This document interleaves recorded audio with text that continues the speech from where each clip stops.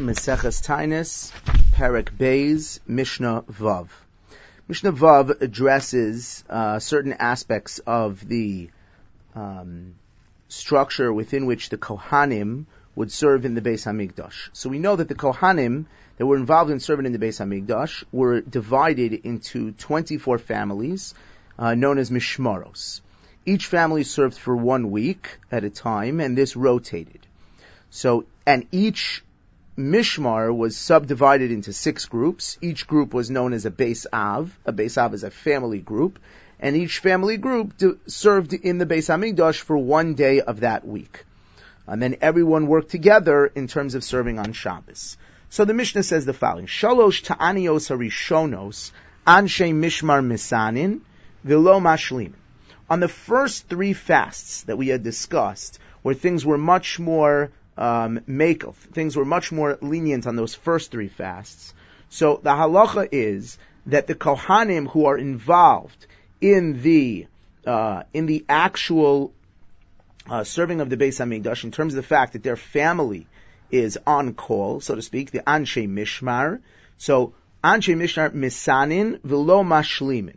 So what do? They fast part of the day so that they are part of the suffering of Klal Yisrael in terms of embracing the fast, but they do not fast the entire day. They would not recite Anenu, because they are also preoccupied with potentially being called for serving in the Beis Hamikdash. Anshe Beis Av, but the people of the Beis Av, the people of the family who are actually serving in the Mikdash that particular day, lo hayu misanin klal. For those first 3 fasts, they would not fast at all.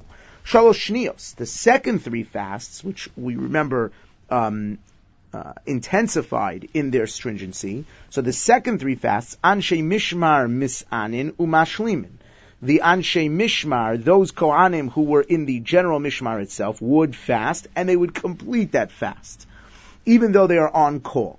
The Anshe Beis Av, and those who are actually serving in the Beis Hamikdash that particular day, Misanin, they would fast, V'lo Mashlimin, but not the entire day. Sheva Achronos, the 7 final group of fasts, which were of the highest level of intensity, Elu ve'elu misanin umashlimin, both the Anshe Mishmar and the Anshe Beis Av would go ahead and finish and complete the fast. That is the opinion of Rabbi Yoshua.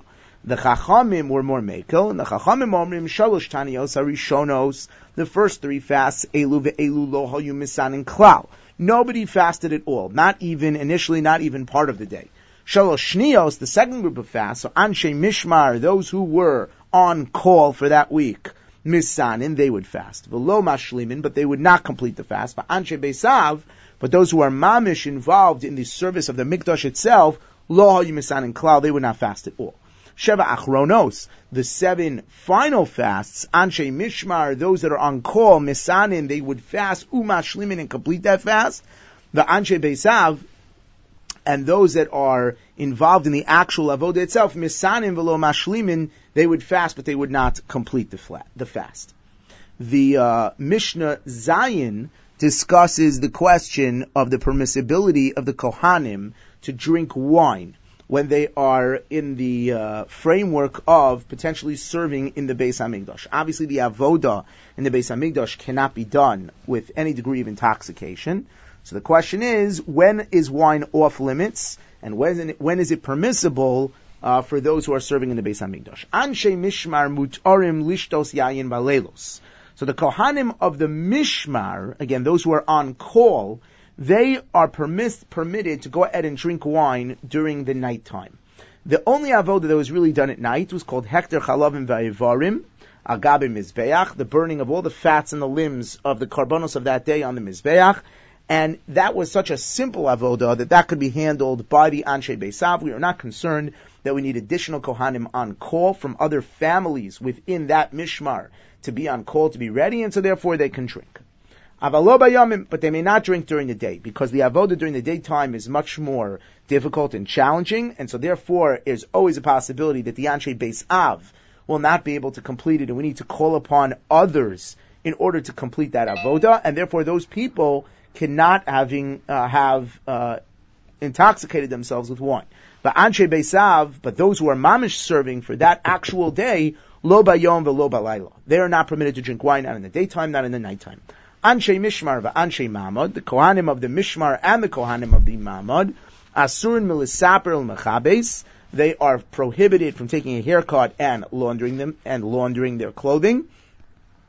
Why? Because we are concerned that if they are permitted to do so that week, they will not groom themselves properly before. Very similar to the halacha about chol hamoed. Then a chol hamoed, it is forbidden to go ahead and take haircuts and to wash one's clothing, because we want to make sure Shema Yikanas Yom Tov Minova. We want to make sure that you don't enter the Yom Tov not having properly groomed yourself. So too here we want to make sure that before your big day in the Mikdash, you properly prepare yourself. V'chamishi, but however, on the Thursday of their Mishmar, mutarin, it is mutar, maybe they covered a Shabbos because of the respect for Shabbos.